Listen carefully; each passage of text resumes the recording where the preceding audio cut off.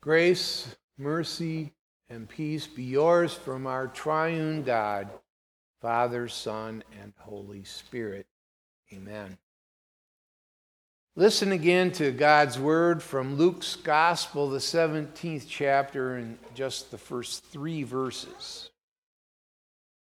Jesus said to his disciples, "Things that cause people to sin are bound to come. But woe to that person through whom they come. It would be better for him to be thrown into the sea with a millstone tied around his neck than for him to cause one of these little ones to sin. So watch yourselves." This is God's word. Scripture tells us that we are to fight the fight of faith. Well, how well have you done that during this last week? Have you gotten into the boxing ring with the forces of evil? And have you lost a few of those rounds in that boxing ring? Well, hopefully you won the battle, but we all too often are put against the ropes by the devil, the world, and our sinful flesh. We give in to those enemies that bring lust and greed and hatred in our direction.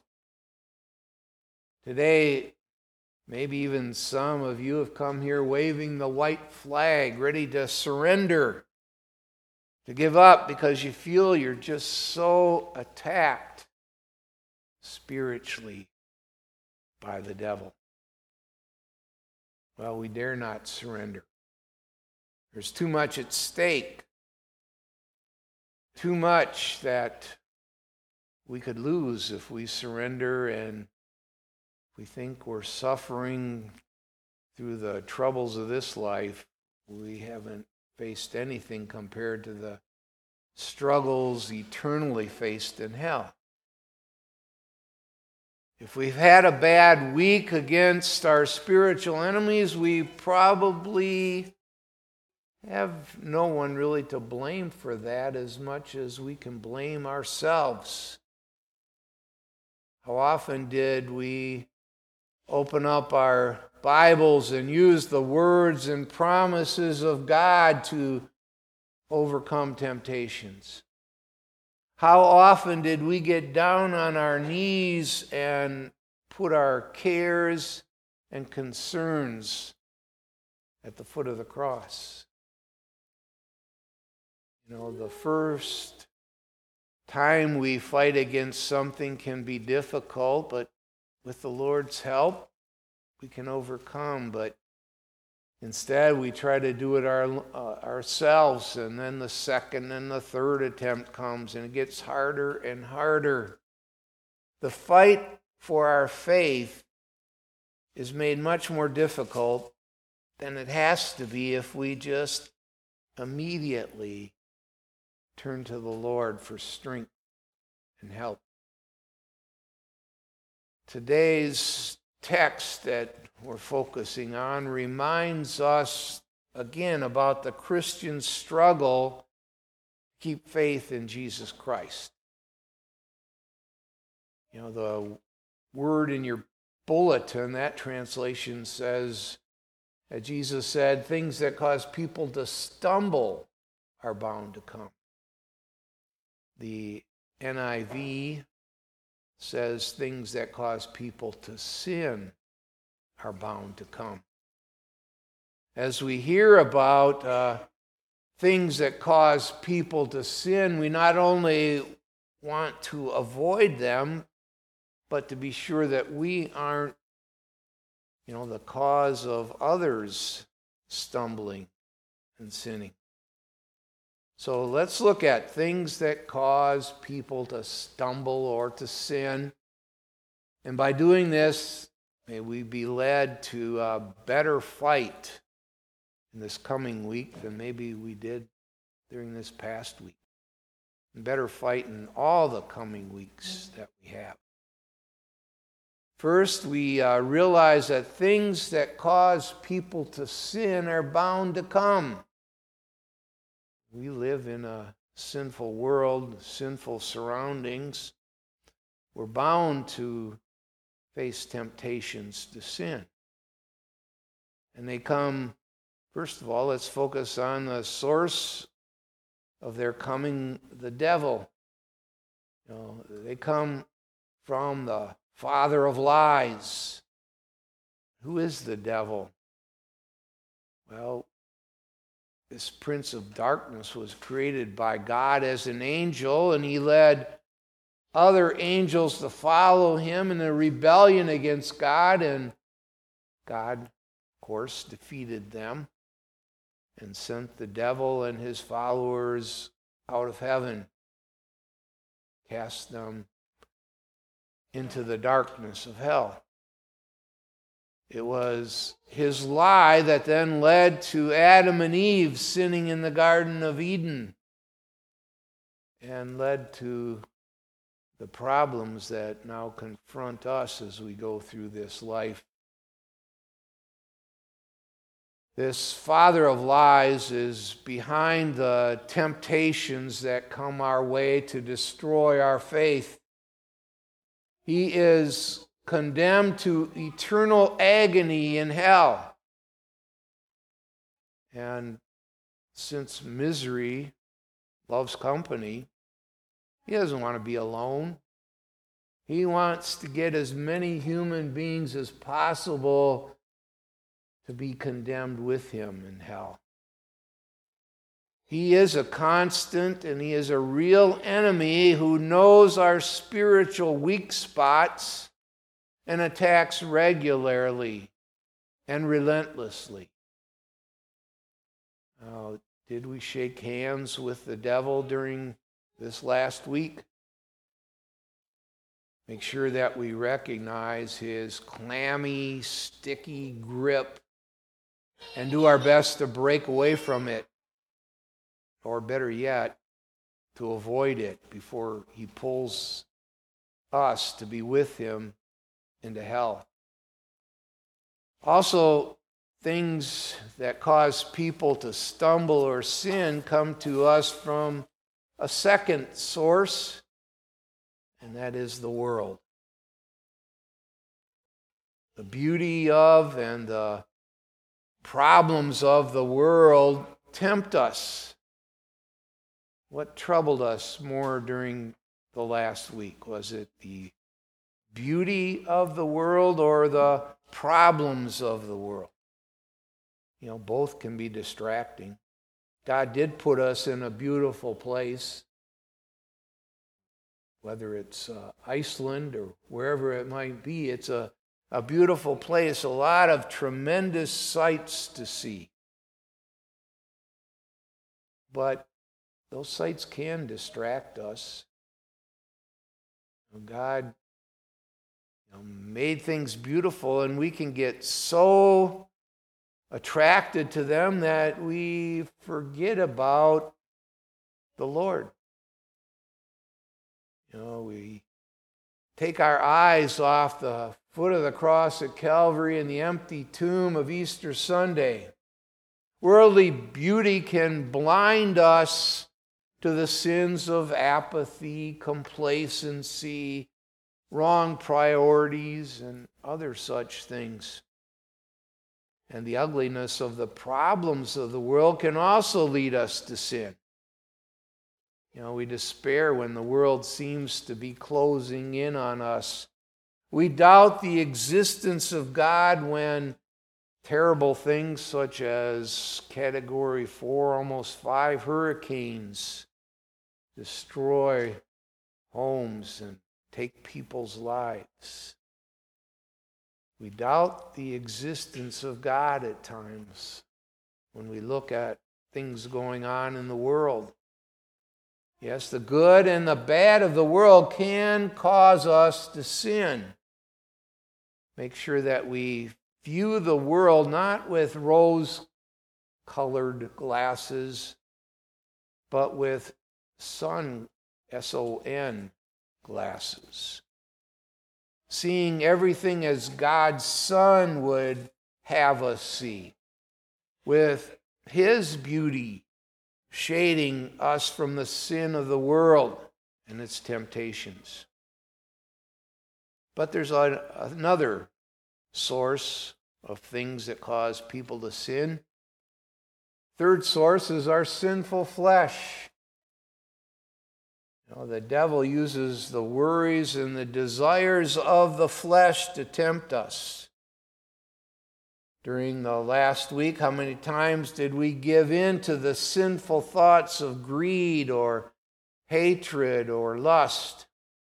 During the last week, how many times did we have or speak words that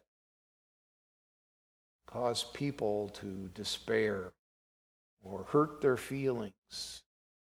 How many times did we not speak words that were kind to others? How many times did we do things or not do things which would have benefited others? As Christians, we need to be sure that we, instead of negatively using our thoughts, words, and deeds, positively think about the Lord. Not hurt others, not hurt our own bodies through improper things that God forbids.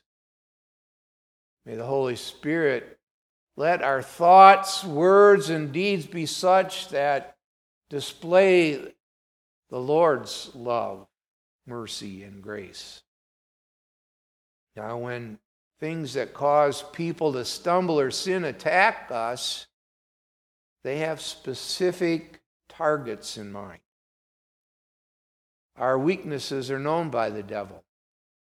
If fighting against gluttony, well, maybe the new restaurant down the street is a buffet restaurant. If struggling against overdoing it with alcohol, well, there's a bar down the road that just has a great 2-for-1 happy hour special. If fighting greed, the devil makes it easy for us to attend a casino to try to strike it rich.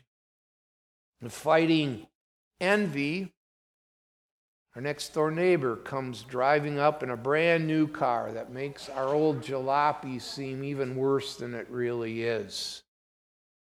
If fighting lust, well, the devil allows us to have a cable company that has an adult station that we can subscribe to. Fighting against being a sports fanatic, well, there's also a station on the cable that has 24 hours a day sports. The devil knows our weaknesses. And things that cause people to sin are used by the devil with a specific purpose in mind also. He wants to separate us from God.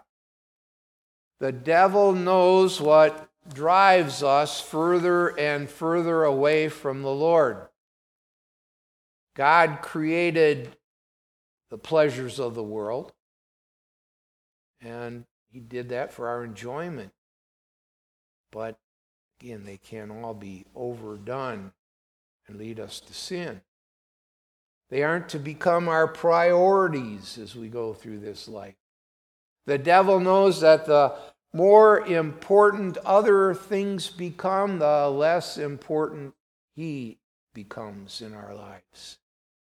God allows problems to come to wake us up from spiritual apathy, but they aren't to drive us away from Him in despair.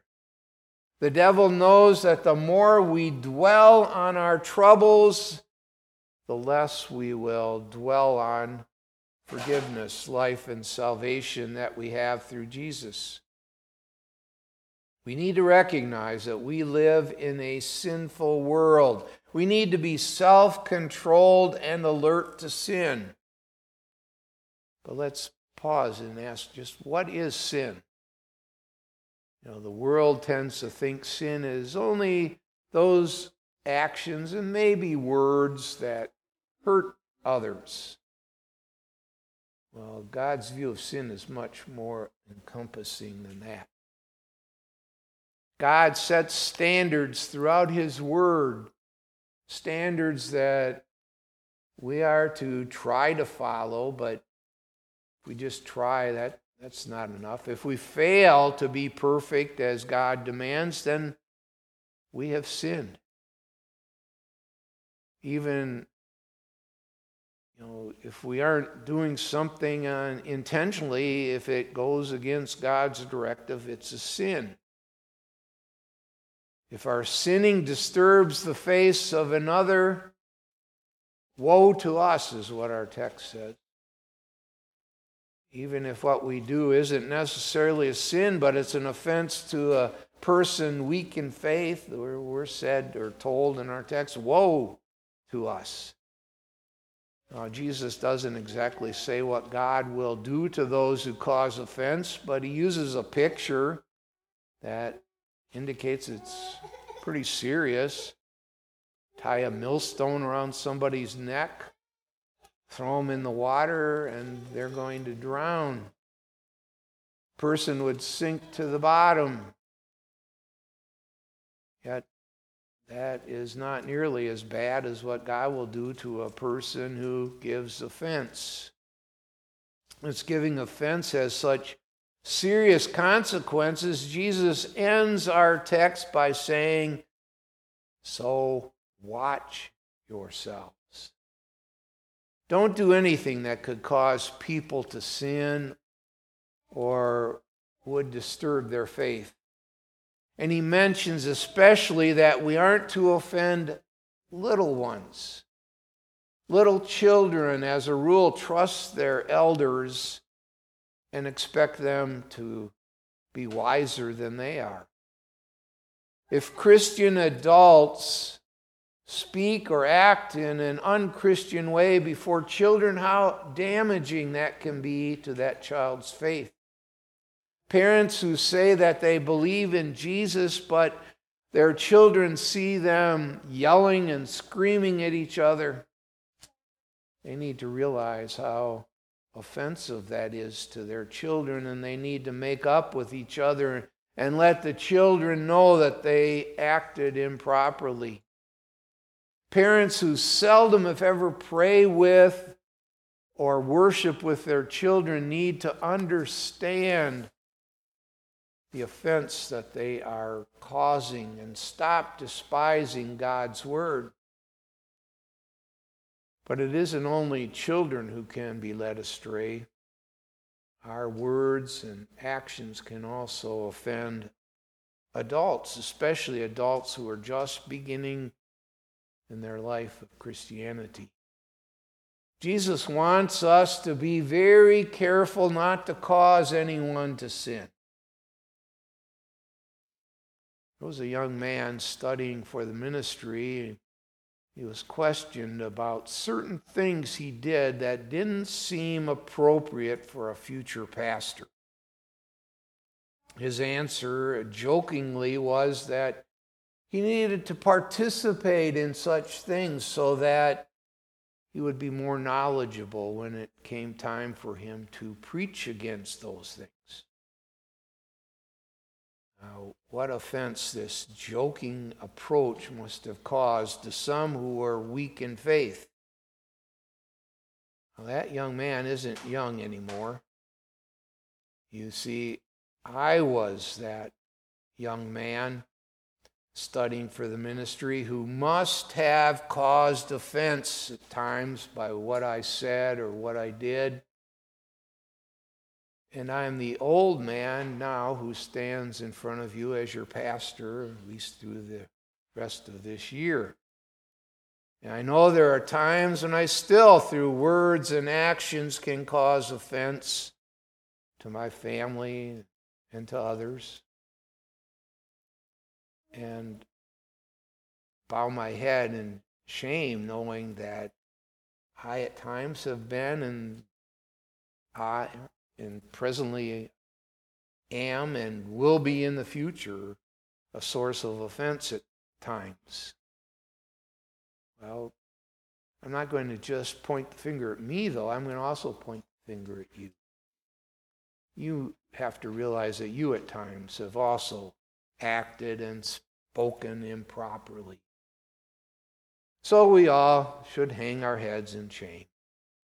And I'll leave with our heads hung in shame. No. I'm not going to keep my head hung in shame. I'm going to raise my head, look straight ahead, look up, and can do that because I know, yes, I'm a sinner, but God forgives me through Jesus. He paid for my sins. And then he rose from the dead to assure victory for me. And the same for you.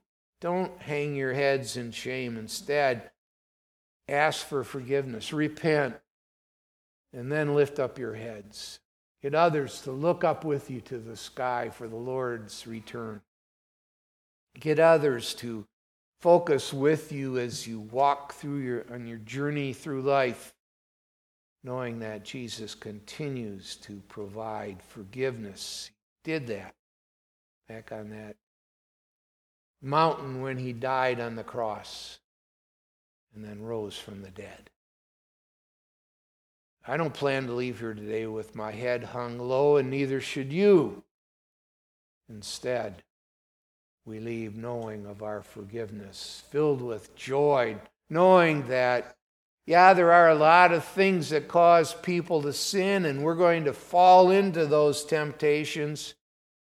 But then we recognize our wrong and repent and go on. The best way to combat things that cause people to sin is for all of us to stay close to God's Word and use this Word to help each other in our fight for the faith. Help each other to help not just ourselves, but to help others as well. Let's give each other strength to keep the faith we have in our sinless, crucified, and risen Savior, and give each other strength so that in the coming week and in the future weeks of our life, we avoid things that cause people to sin as much as we can. And thus, knowing that God forgives us, we keep our faith in Jesus, in the eternal victory earned for us by our Savior. Yes, there are things that cause people to sin. But even greater than that, there is a Savior who has forgiven our sin. Thank God. Amen.